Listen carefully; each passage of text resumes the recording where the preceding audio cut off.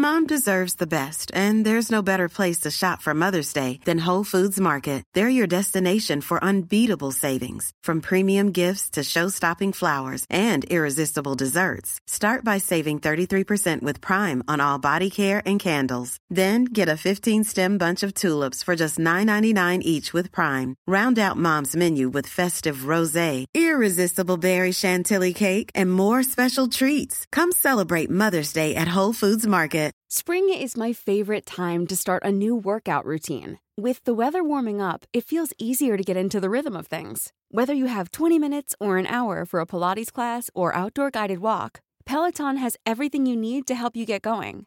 Get a head start on summer with Peloton at onepeloton.com.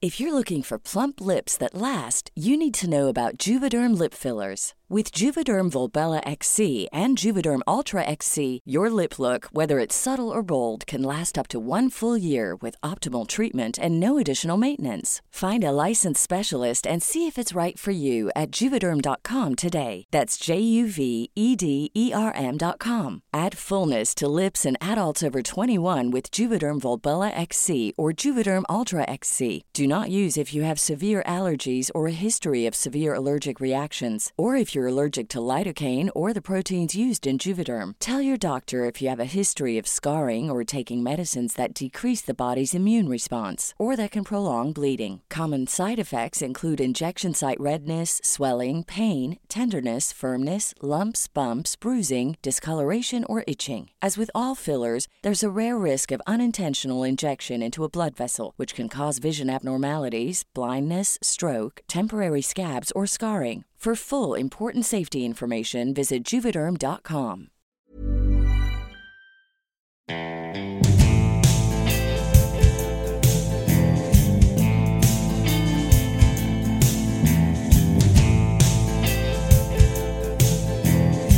Especially from the outsider's perspective, as someone who was not even on the show at this time, what were your first impressions watching it and how did you feel?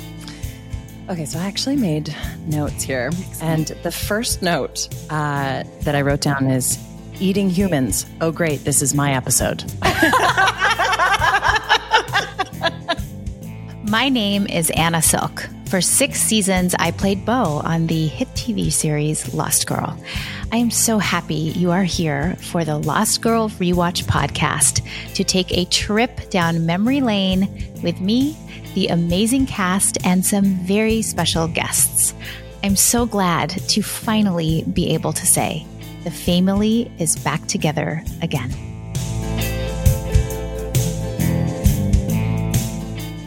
Hello, everybody. Welcome back to the Lost Girl Rewatch podcast. Yes. A very unconventional episode of the Lost Girl Rewatch podcast because look who is sitting beside me. For those who are watching, you can see it is a lovely Miss Rachel Scarston, who, as you may know, was not in season 1 of Lost Girl. So we have a very interesting perspective today. But in typical Lost Girl Rewatch fashion, I'm going to read a little intro that I wrote for Miss Scarston. I did want to say first, this was a rewatch for me because I had seen this episode, but it was interesting to watch it now totally again and be like, wow, I don't even remember these things. So it's funny because I've heard people talk like that. Mm-hmm. So from that sense, I am rewatching it, but yes, no, I was not there. You were not there. No. Okay. So here we are. Intro for Miss Scarston. Okay. You guys ready for this? It's going to make me laugh and maybe cry. Okay. And make Rachel laugh too. Let's go. In his famous song, The Gambler, the great Kenny Rogers once sang, you got to know when to hold 'em, know when to fold 'em, know when to walk away, and know when to run. I believe he was singing about my co-host today, who can get to the heart of any given situation faster than anyone I have ever seen. If you want a shining example, oh no. Okay. If you want a shining example of what it means to show up fully in the world, and to show up fully in your own life, then look no further than the woman sitting next to me today. I don't know that she knows how much I have considered who she is in my own life. I have often asked in many situations, what would Rachel do? Because she has a way of quickly cutting through to what matters the most and doesn't give her time or focus to the things that don't. To be in her presence is honestly a spiritual experience, as she holds space for people around her like no one else I've ever seen. Like her character on the show, this woman truly has wings. And if you pay close enough attention, she is a guiding light for all of us. Please welcome the radiant Rachel Scarston. Yay. I was expecting more laughs and less tears. I know, I'm sorry. I can't help it. Oh my God. I'm hitting the mic. Wow. You guys, I think this is an example of, you guys have often commented at cons how close we all seem. We are. We legitimately have this fondness for each other. The whole cast does. But doing this podcast with you has been so special. I love you. I love you too. I didn't expect that. I thought you were going to just be like, here's Rachel. Here she is. No, you deserve a big intro. As you are. I feel like I want to keep this and read it later. or at least just having a down to Kenny Rogers sing The Gambler.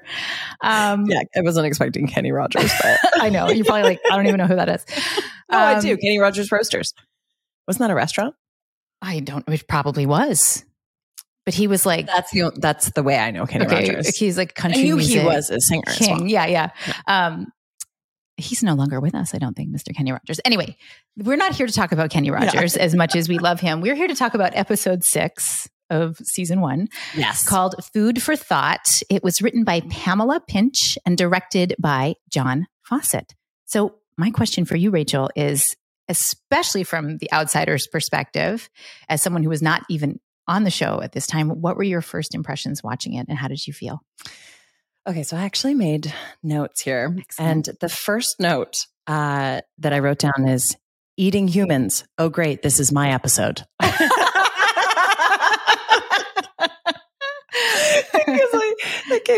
But it was kind of beautifully and viscerally shot in a sense. And I think we've talked about this before in the podcast, but I was so taken aback with how beautiful it was. Mm-hmm. It was really the production quality of that show was so good. And when, she's cutting the meat, I know, like you're just like, ugh, and you expect her to be the villain, but then she's not. She's actually a fae. And so, but I just thought that there were so many points in this episode where things were beautifully shot. And I was really, really impressed by the episode. So that was my first impression. And then very shortly thereafter, my next impression was, oh my gosh, I can't believe how much chemistry you and Zoe had.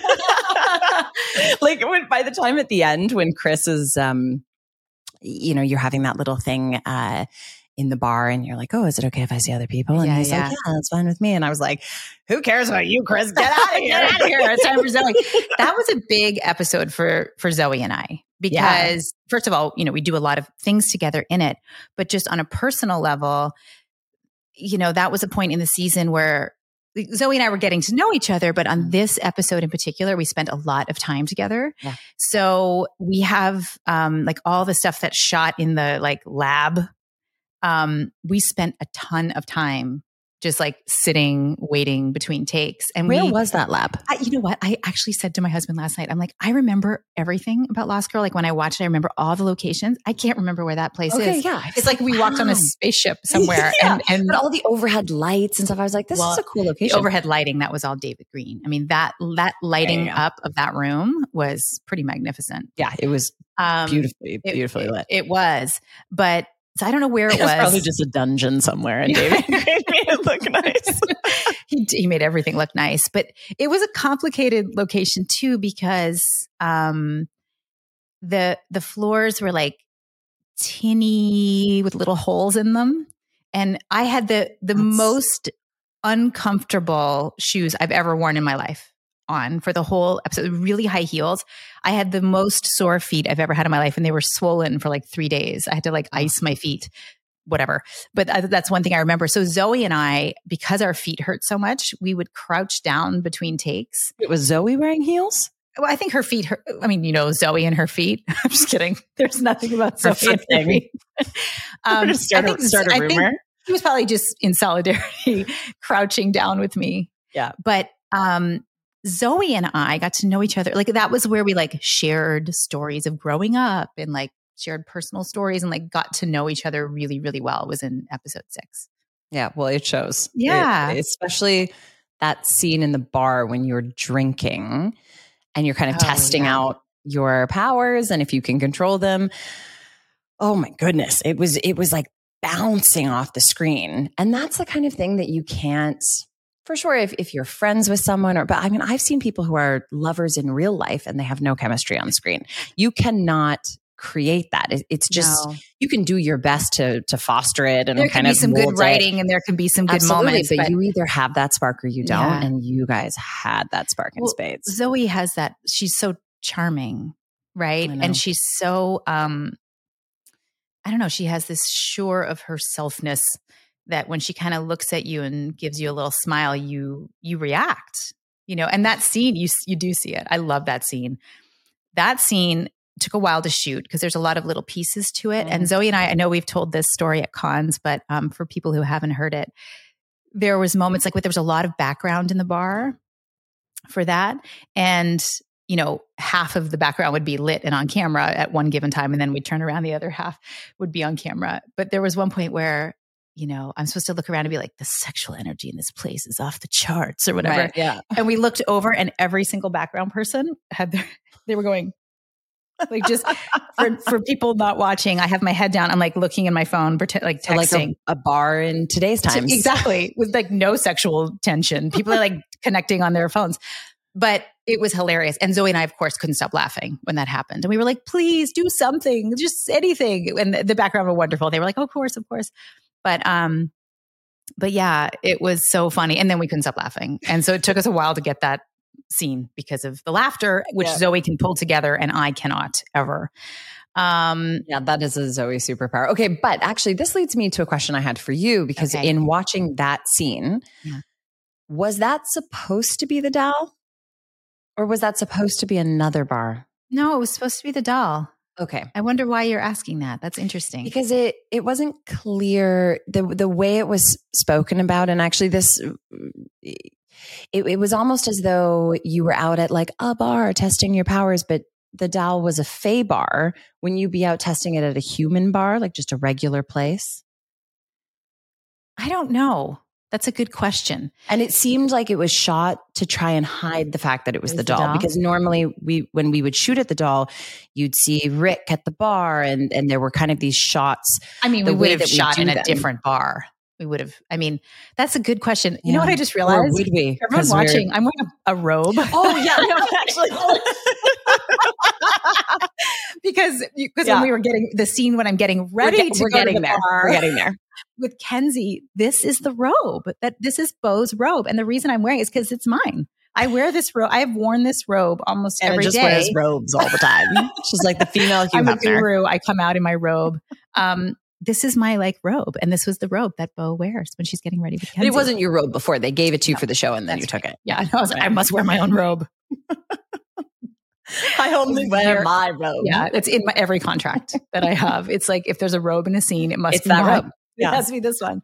Anyway, this is Beau's robe. That's why I'm wearing a robe in this episode. It's not so obvious that it's a robe though, because you're sitting, it could just be a silk shirt. I guess. Similar to the silk shirt you wore in this episode, actually, which was very flattering on you. That blouse?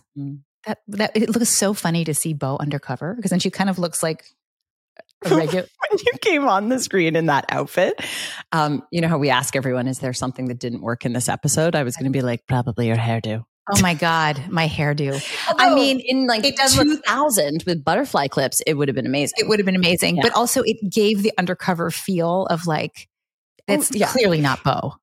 Right? That hair is not Beau. But it was very funny. And actually, when I was thinking of like the biggest challenge, one of the biggest challenges in this episode, when I come out in that outfit, we shot in the spaceship still. It's not a spaceship, but whatever that location was that I can't remember. And you see Bo like slow-mo walking down that hallway. And it was this long hallway. And it was like a wind tunnel, that hallway. There was a wind coming through the whole time, like a whoo. And so as I'm walking, my eyes were weeping, like tears pouring down my face because you can't walk. You couldn't see that on camera. No, I know, because Linda, the makeup artist, who we have met at this point on the podcast, was there on the side dabbing tears. And then they'd be like, action. And I'd be like, walk down the hall until we got one without tears. Do you find that sometimes when you're filming though, I'll be doing, I'm like, do I not blink as much? Because my eyes will start to burn in a scene. Yeah. My eyes water a lot in a scene. But they don't in life. No. What's happening? Well, I think maybe you're so intently trying to focus on, I don't know. I'd have to go back and watch a scene that I remember my eyes watering in. Well, I was weeping through that hallway walk, but it's very brief. And we got a take without tears. Without tears. Well, that's good. I noticed the very beginning of this episode that Bo says, and I think she says it, maybe someone out there knows, but I think she says it at least 3 times this season, where she says, blah, blah, blah, blah, blah. What could possibly go wrong? Like, it was one of those. And I'm like, so funny that we did that in that season. Like, she really kind of on the nosed those moments, I think, but it's interesting because it shows kind of Bo's innocence in that world still. But I just noticed that. And then I loved the woman who was the guest star, who was the Aswang, which, how do we say that? I don't know, without laughing. You have to not say Aswang. You have to say Aswang. Aswang. Yeah. You really, you really emphasize the ass when you say it. Emphasize the wang. That's better. Aswang. No, Aswang. But yes, you think everyone should try it right now. Oh my God. Aswang. This is pretty fitting for this episode. Look what's beside Rachel and I. A severed hand. And you might wonder why. Why is there a severed hand? We're not that good. It was just here. It was just, I'm not kidding.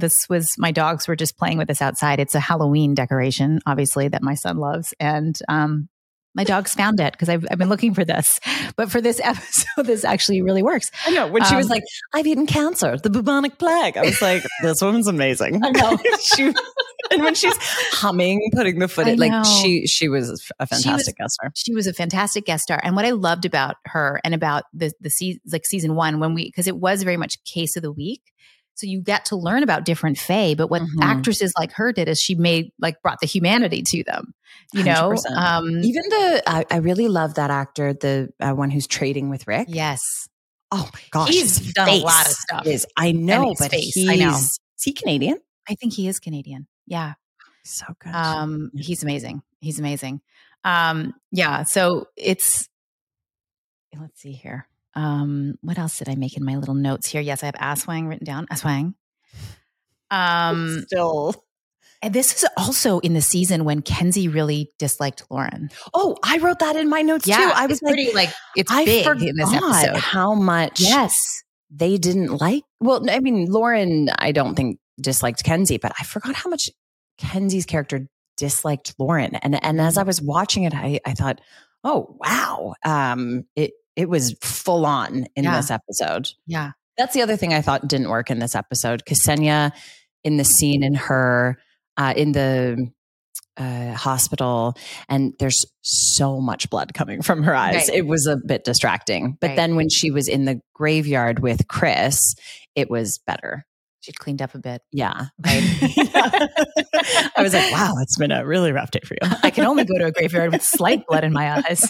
This is ridiculous. No. This is network television here. Yes. The other thing that I did notice in this episode, and I knew that this was something we had to work out in season 1 between Bo and Kenzie, because this is when we were still finding our feet, right? So because Kenzie's character was so would walk into rooms and be like, I'm going to do whatever I want and da-da-da-da-da. Then Bo had to be this voice of reason of Kenzie, we can't do this. We can't do that. So without being mean mom. Well, without being a school marm, which is like, because that's not Bo. Yeah. Like Bo. So what and there was a few episodes I remember struggling with that because it was like, I just felt like I was like this saintly Bo sitting like, and that's not the character. And I was like, we're trying to make Kenzie's jokes work here. What's happening? Like it all worked. But I think I struggled with kind of going, no, I know what this is. I have to focus on the case. And I just became very laser focused on the case and let Kenzie be Kenzie instead of trying to like correct her behavior, which was kind of in the writing sometimes early on. That wasn't particularly noticeable when I watched the episode. I actually found the memory of you and Bo and Kenzie in that episode that I have the most is this scene. The robe scene. And she comes in and she's doing her Kenzie thing and it's so great and adorable. And then you sit down almost over her on the bed and there's this beautiful like lovingness to it, closeness to it, sexuality to it. Like it was, and I thought you nailed Bo. That moment, I thought you nailed it. So it's funny because it was with her. So if there was any clunkiness to figuring that relationship out, I didn't notice that. Oh, good. I'm glad. I mean, like figuring anything out in the beginning, right? Well, that's the truth. Yeah. Yeah. Like finding what that relationship is, like in real relationships too, but certainly in storytelling on screen, like it. But usually you know yourself, but when you're doing a TV show in the first season, you're trying to figure your character out. You're trying to figure out your character's relationship to other characters. They're trying to figure their characters out. And everyone in the writer's room is doing the same thing, right? Yeah. Because different people are writing episodes. You have to maintain the voice of the characters, which of course I can't speak to because I've never written an episode of anything in my life. But I would imagine that it's a huge challenge. And it's funny, over the seasons, we would get to know, oh, this person wrote this episode. This is going to be Bo's voice a little more like this in this episode. It was always the same character. They were so good at keeping things consistent. For sure. But there'd be a little bit more humor from this direction or a little more gravitas in Bo, or a little more like, you know? Yeah. Anyway, in watching this episode, I just remembered that time of like trying to figure out what that relationship was going to be. What else do you have? Well, throughout the whole episode, when you go to the bike gang with Chris, when Ksenia and Chris are in the cemetery, which was a beautiful scene. I just kept thinking, oh my gosh, that looks so cold. Oh yeah. What month did you film that? Well, in Toronto. For everyone, we started filming the series in January. But we didn't start with episode 6, but it was 6 was an earlier episode for sure. So it would have been like dead of winter and like end of Feb, maybe. Yeah. I don't know. Beginning of March. You know, it's funny. I think when you're an actor and you start watching shows and you see these exterior scenes, because you've been in those situations where you're wearing like a big parka and it's like 100 degrees outside, or you're wearing a little tank top and there's no leaves on the trees. And you just think like, it looks so beautiful. And oh yeah, for sure. Of course they'll be perfectly warm in that light leather coat that they have on, you know, but in reality, you know that you guys were probably freezing filming that.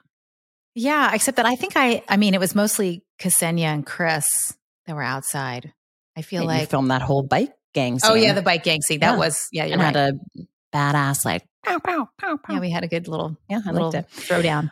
The other thing that I really liked, speaking of guest stars, was the security guard. I loved him. I actually wrote down, I was like, honey, that makes 2 of us. I know.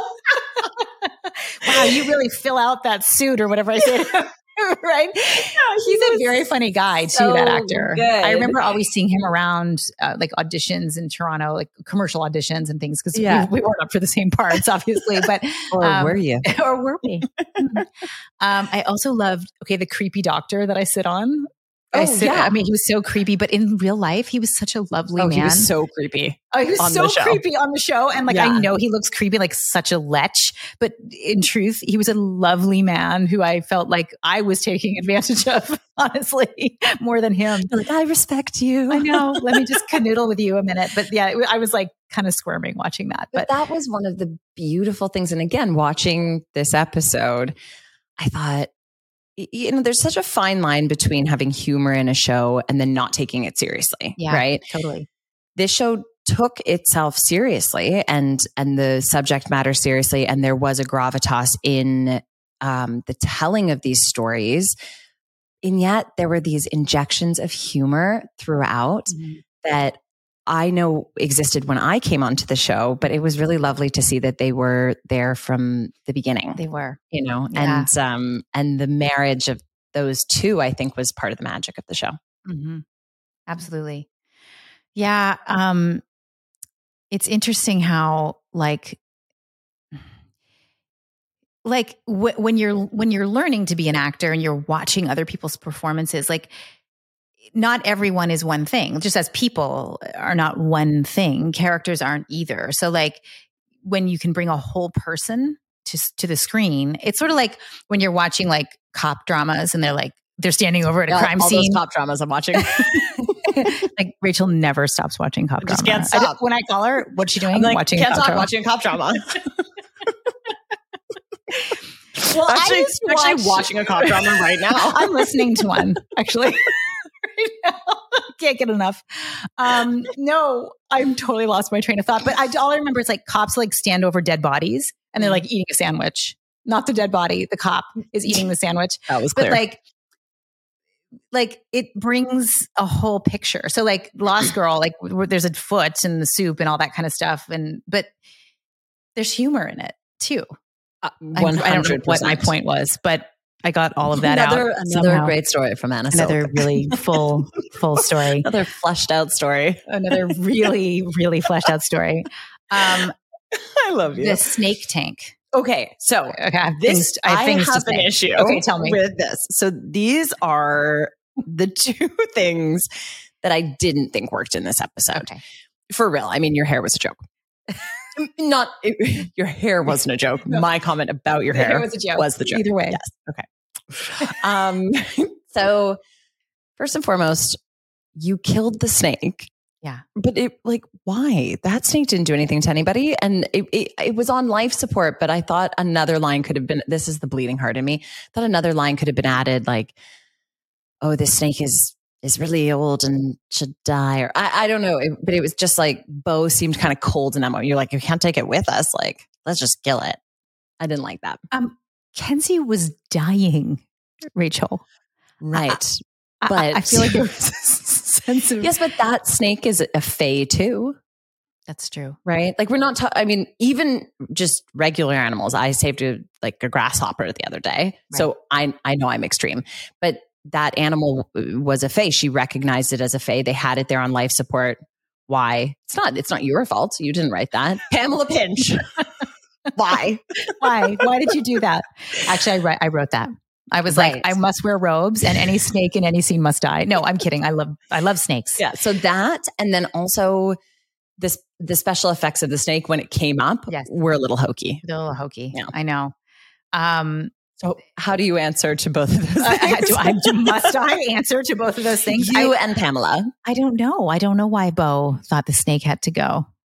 I don't know. I'm curious if anyone listening watched it and thought that too, or maybe that's just me. Let us know. Let us know in the comments if you thought, wow, that was savage of them with the snake. I know. But I will tell you, there was an anger in me filming that scene because this is what happened. Oh, this is yucky. This makes me squeamish. But I had that pokey thing and I was poking the snake, right? I was and it was plexiglass. And I punched a side of the plexiglass and it took a chunk out of my knuckle. You know how much that hurts, right? And it wasn't a bleeding chunk. It was just a deep the other day. chunk. Ugh. And I was oh, and then we were still going. And it was 3 o'clock in the morning and all the things, right? And your feet are swollen. And my feet are swollen, but I'm sense of humor. Maintain sense of humor. So I was they're go again. I thought, whatever. I don't need a Band-Aid. We can't put a Band-Aid. Whatever. Let's go. Action. I do it. I'm doing it. I'm trying to get that. I hit the same spot again. Full speed, full. And I was wow, I yelled because it hurt so bad. And they had to come tend to my knuckle. And then we kept going. Ugh. Whatever. It was just a memory. But in watching that, I remember how much that hurt because that hurts. Yeah. I think the thing is too, sometimes when you're doing that and you get hurt in a scene, okay, it's not the biggest problem in the world, but But what you don't think is that you still have to look good. You still have to finish the scene. There's still 100 people around waiting to move on because it's 3 a.m. And all you want to do is just be like, I know. You don't want to be like, I hurt my finger. Don't worry about it, you know? But I've seen people do that with things that are even crazier than that. Like their legs falling off and they're like, don't worry. It's fine. Don't worry about me. I know. As actors, we're conditioned to like, the show must go on. The show must go on. Mm-hmm. The show must go on. Oh my gosh. What is happening here? Someone's calling you. Oh my gosh. Is it a scam call? It is not. Oh my God. It's not. I will turn it off. Now's not the time. Mom deserves the best, and there's no better place to shop for Mother's Day than Whole Foods Market. They're your destination for unbeatable savings, from premium gifts to show-stopping flowers and irresistible desserts. Start by saving 33% with Prime on all body care and candles. Then get a 15-stem bunch of tulips for just $9.99 each with Prime. Round out Mom's menu with festive rosé, irresistible berry chantilly cake, and more special treats. Come celebrate Mother's Day at Whole Foods Market. Spring is my favorite time to start a new workout routine. With the weather warming up, it feels easier to get into the rhythm of things. Whether you have 20 minutes or an hour for a Pilates class or outdoor guided walk, Peloton has everything you need to help you get going. Get a head start on summer with Peloton at onepeloton.com. What else? What else do we have here? But what do we normally ask people? What worked? What didn't? Best memory. I kind of touched on that. I mean, getting to know Zoe was the best memory for me in this episode because we had the time to sit and talk, you know? Mm-hmm. And we actually, you know, the conversation was so great that we actually still reference that conversation sometimes. Really? Yeah. When we talk to each other, we'll be like, oh, and we'll like make a joke about something we said during that conversation. So it was very special. Oh, question. I know you filmed them all out of order and you sort of referenced this before.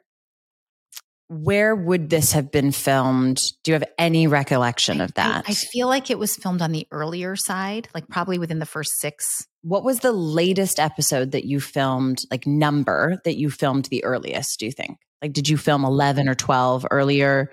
Or was it sort of... I know we started with episode 1. I believe the second one we filmed was episode 5. Oh my gosh. I know. Then I don't know. From there, I don't know. I know 2 was early. I think 6, the one we're talking about today, was early. I know it's weird. I don't know how you did that. 4 was kind of early. I mean, 4 is pretty early in the counting of. Yeah, but we filmed out of order. No, I know, but like you would have filmed 4 early either way if you were filming 13 episodes. Well, we could have filmed 4 last. Like, 1 came first. Let me break it down for you how it works. 1 is the beginning. Okay. Let me ask you questions. Okay. You got cast on the show in season 3. I did. That's true. This is true. We have video evidence. We've done things together. So what did you do when you got cast? Did you watch season 1? Yes. I remember I seem to join shows actually quite frequently around season 3. So I've gotten very used to catching up on all the episodes. And usually there's not a lot of lead time between booking the job and starting to film the job. But specifically with Lost Girl, I felt it was, you know, I had quite a familiarity with it because being in Canada, it was all over the place. Like ads, all over the subway ad was Lost Girl. Yeah. Mm-hmm. I really had no idea about the Fae lore. And I just felt it was really important when I landed in this world at playing someone who existed in that world for many, many lives to know what was happening. So I think it was one of the producers gave me like a DVD or something.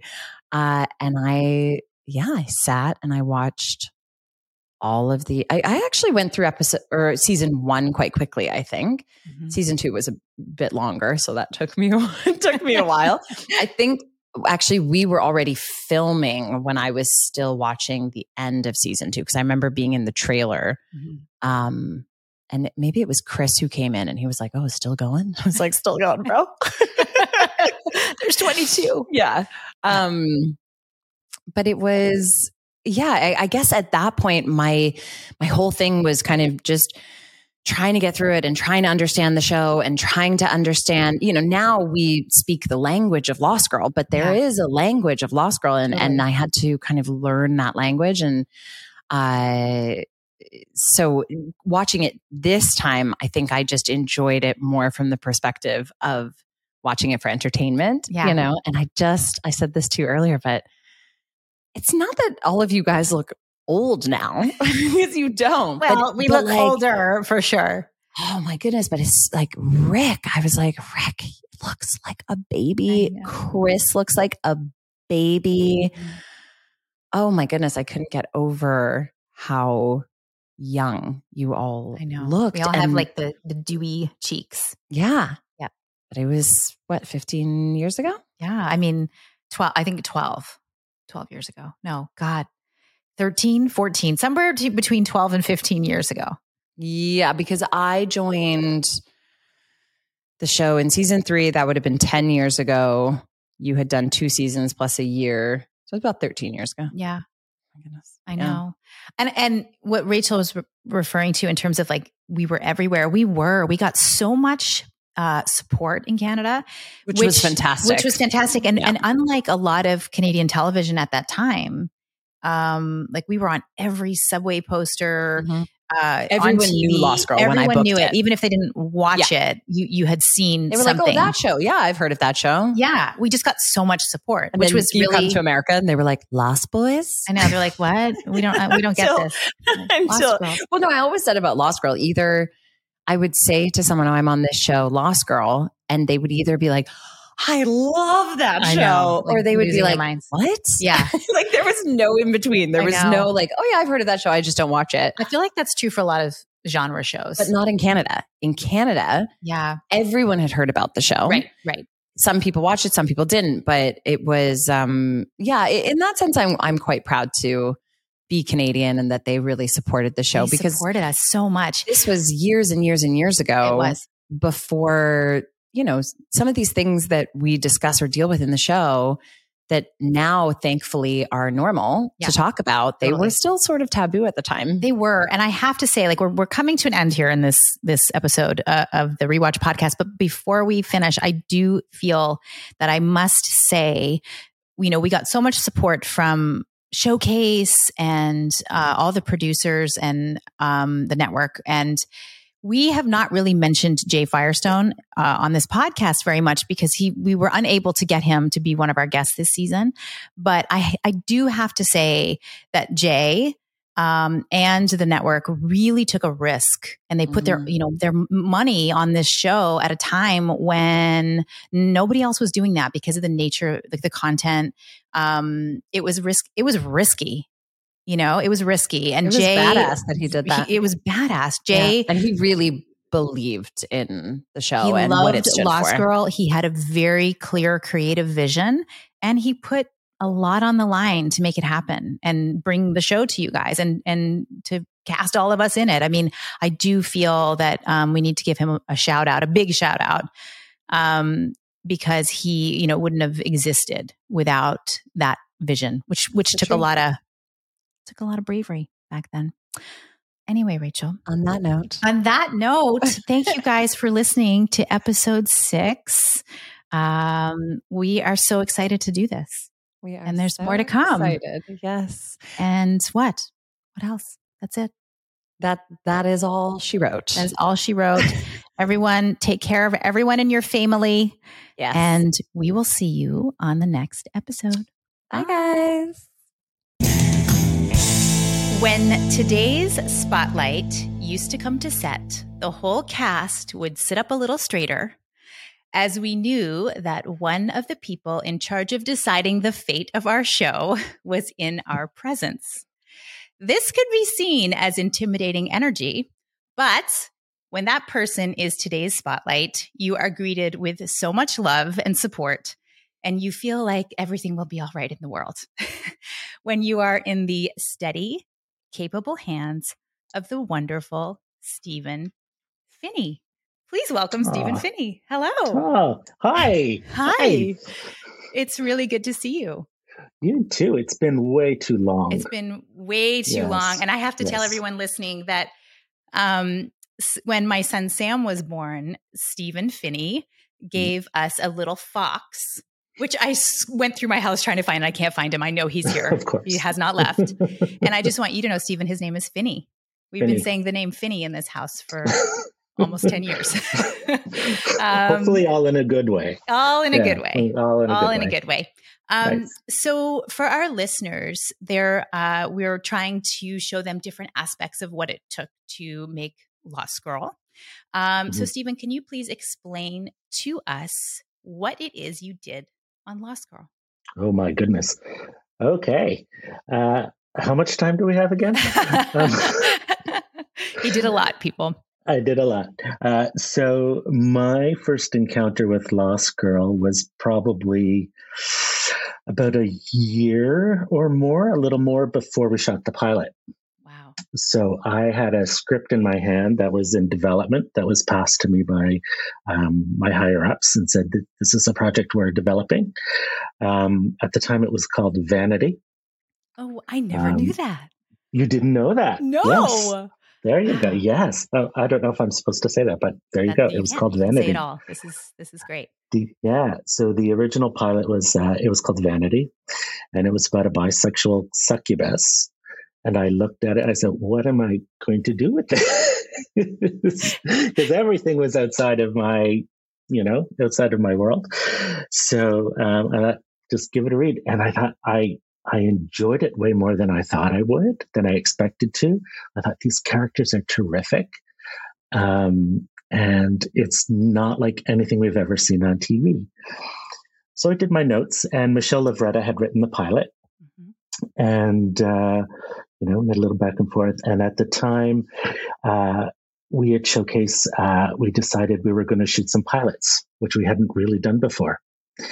And so there were 3 pilots that we shot.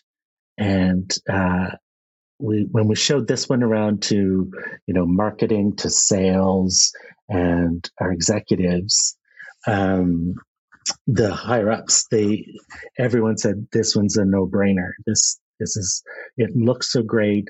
The acting is terrific. The everything about it is so unique and so unusual, and we really have to do something with it. And it was really before all of that sort of resurgence of the superhero genre, right? So it was a little bit ahead of its time. And the fact that she was using, her sexuality as a superpower and as her strength was really something different for a female lead way back in 2016. Yeah. 2006? Yeah. I don't remember. Oh my I God. don't totally remember either. I think it was 2012. I think it was 2000. I think we did the pilot in like 2010. 10, yes, or 11. Yes, and then we because started it sat on the shelf for like a year. It did. Did the other? I remember. I was like waiting. I know. So was I. Yeah. So everyone was behind it. I mean, initially when we were trying to decide which pilots to do, it was a hard sell to shoot that pilot, to get that pilot shot internally because of the content and everything else. Yeah, but I was going to ask about that too, because the subject matter, I mean, you just say bisexual succubus and right away, I think there's probably challenges. Yeah. Well, the first question is, what is a succubus? Yes. Generally, but there were those challenges. And, but the one thing we thought made it stand out was the fact that she was bisexual, but it was sort of almost beside the point. Mm-hmm. It wasn't about being bisexual. It was about being this character. And, there's violence and whatnot, but I don't think we ever used a gun on Lost Girl. One time. Only because I shot it. That's the only reason I know. But it was done in a really specific way. It was when Bo was like playing 2 characters. This was in later seasons. Oh, that's right. And I had to shoot a gun, which just really stresses me out. And that's the only reason I remember. But there was no other, you're right. There was no other guns. Yeah. So we didn't feel like the violence was gratuitous in any way. Mm-hmm. It was all central to the story. But I've wandered off topic as I tend to do. No, that's great. I mean, these are the, my next question was about the challenges in terms of getting it greenlit and the content of the show. And I think that it's funny because when I read the pilot, the sexual nature of her and her bisexuality, it never felt like it was front and center of the show. It was so interesting because I didn't think about, of course, I knew that there'd be sexual content and that I would be filming it, but I didn't really think about it that much because the story was just so interesting and her backstory was so compelling and all these characters she was meeting were so compelling. Mm-hmm. Yeah. And I think that showed. Our pilot was awesome.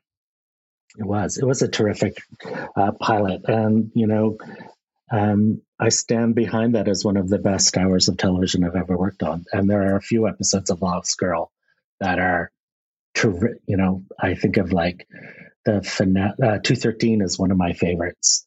And 213. It's the Garuda and Trick come face to face. I remember in the end. So that would have been 222. Is that 222? Well, because we had 22 episodes. Yeah. Or was it 213?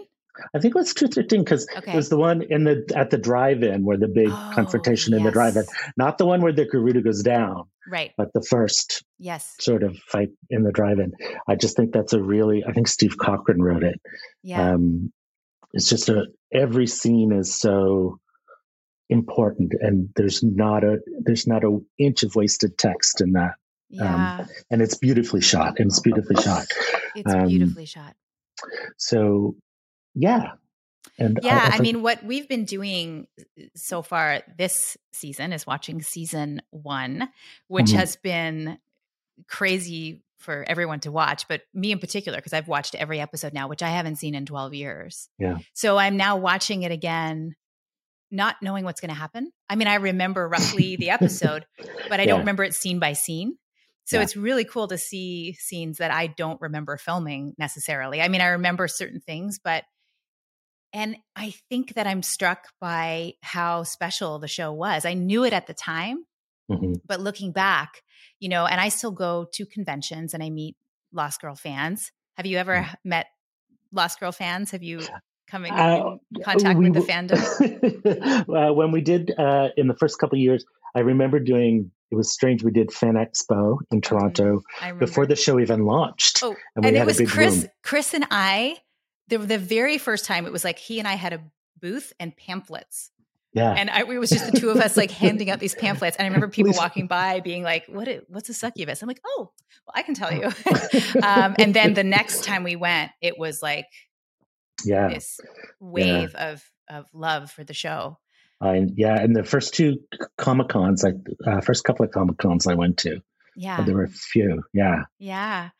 But looking back has been really special for me to remember exactly what we achieved because, and I just remember everyone feeling like we were making something special while we were making it, which was really, I think, a unique experience. Yeah. What are some of your best memories of working on Lost Girl? Oh, best memories. Yeah. This might sound a little pandering to you, but the casting process. Casting you and Chris, it's funny because we had a schedule that we were going for to shoot the pilot. We actually ended up pushing that schedule because we hadn't found a beau yet. That's a problem. Yeah. That's a problem. Yeah. And it's funny the way you talk about her now, it just sort of triggered in my mind the fact that, she was a bisexual, but it wasn't her sexuality that was front and center. It wasn't about sex.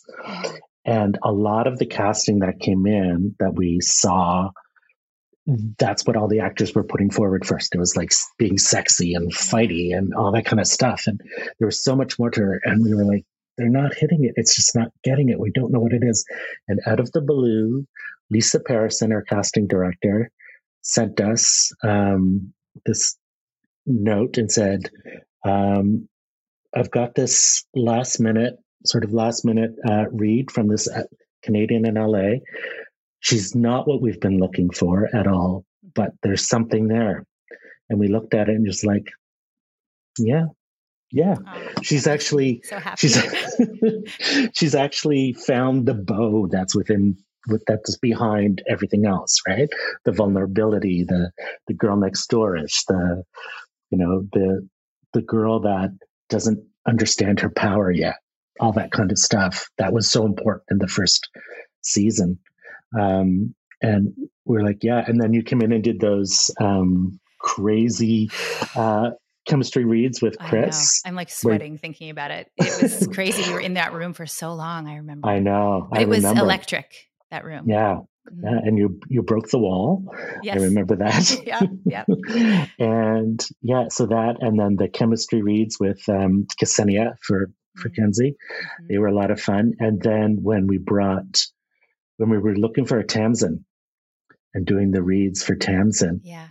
And it was foremost in our mind, we needed more diversity in our cast, as we did with all our shows. And so we were looking and looking and looking, and Rachel came in and she did a read with Chris. And it was the first time I'd seen Chris in that kind of situation where he didn't know what to do. I love that. I love he just it. looked like he was, and she nailed him, and she nailed Tamsin. I'm like, guys, I know what we've been looking for, but again, we've got something special, and there she is. She was the perfect Tamsin. It's so funny how casting, I mean, it's you know what you want kind of, but when people come in with a certain energy then it has to all come together. I mean, that's something that Lisa Parison and you guys did so brilliantly, is you brought this group of people together that maybe you wouldn't have picked just off the top of your head, but when it all comes together, it worked so beautifully. No, it's true. And, it's taught me a lot in casting going forward and on other shows and movies. Like, okay, maybe my idea isn't the perfect idea. Maybe there is someone else out there that knows it or gets it more than I do. Yeah. And I just had that experience on another movie, and it's eye-opening. It's great. That's so great. It's the fun. I have one final question for you. Sure. So at fan events, I've gotten a lot of fan fiction over the years. We've got very creative listeners. If someone listening is interested in getting into story development or any of that side of the business, how would you advise them to start? Wow, that's a very good question. I mean, the cliched answer is write. Just write. Mm-hmm. It's a cliche for a reason, because it's true. You do need to write, and write what you love, because guaranteed out of the box, the first things that you're going to write are not going to be something that you love if you get a professional job writing. But yeah, so it's tough. I mean, if it's someone who hasn't gone to school for screenwriting or studied screenwriting, it's really difficult to sort of break in, as it were. I would suggest doing the self-publishing. Okay. Do your own graphic novels. Yeah. If you've and I've seen some incredible ones, I have to tell you. Yeah. Yeah. And use social media to get it out there, and send it to, when it's good enough. And when you're ready. I would never send anything that you're unsure about. Always make sure that it's been through the ringer by you and a few people that you trust, to sort of take a look at it with an honest eye, and then maybe start shopping it around. Look at many sort of universities and colleges and schools have. If you've got a full-time job, if this is something you have to pursue on the side, then I would look at definitely sort of, there are adult education ones, but they tend to sort of stay pretty, for lack of a better word, amateurish. But I would look for the actual film schools and writing schools that are really accredited and have a real professional development kind of course to it, and try to do that on the side if you can. Do whatever you can. Just keep at it and don't give up, because there's so many people who their first things they've written or get produced, they're like in their 40s and 50s or, so I would say just keep at it. And even if nobody else reads it other than you and your circle of friends, then, you've done something more than I have. I've never written anything, No, I agree with you, Stephen. I feel like all artists have to see themselves as, journeymen and journeywomen because, you can get these big hits, of course, but it's a lifelong love affair that's usually not very well balanced, but it has to come from your heart. I agree with you. Thank you so much for being here today. I know that fans are going to love hearing from you. Oh, I hope so. Thank you everybody for listening. And yes, thank you. I hope to see you in person very soon. I know we will. And I'm going to find Finny Fox. Finny Fox. Make sure he's not chewed up by some dog. He hasn't been chewed up by a dog. No, he hasn't. And that's probably why I can't find him, honestly. I probably put him up on a top shelf. So thank you so much, Stephen. Okay. Thank you. All right.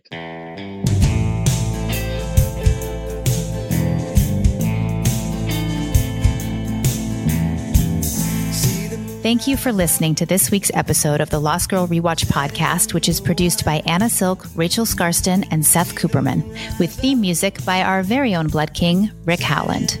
Please rate, review, and share the Lost Girl Rewatch podcast. This enables us to grow and to continue bringing you exciting new content every week. If you don't already, follow us on Instagram and on our YouTube channel at Lost Girl Rewatch. You can also subscribe to Patreon for exclusive bonus episodes made just for you and get early access to all of our episodes.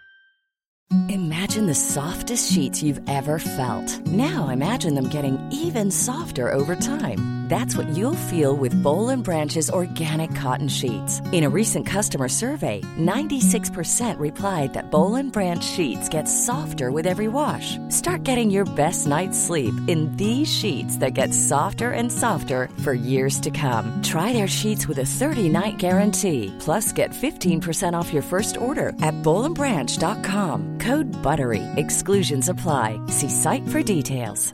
Even when we're on a budget, we still deserve nice things. Quince is a place to scoop up stunning high-end goods for 50 to 80% less than similar brands. They have buttery soft cashmere sweaters starting at $50, luxurious Italian leather bags, and so much more. Plus, Quince only works with factories that use safe, ethical, and responsible manufacturing. Get the high-end goods you'll love without the high price tag with Quince. Go to quince.com/style for free shipping and 365-day returns. If you're looking for plump lips that last, you need to know about Juvederm lip fillers. With Juvederm Volbella XC and Juvederm Ultra XC, your lip look, whether it's subtle or bold, can last up to 1 full year with optimal treatment and no additional maintenance. Find a licensed specialist and see if it's right for you at Juvederm.com today. That's JUVEDERM.com.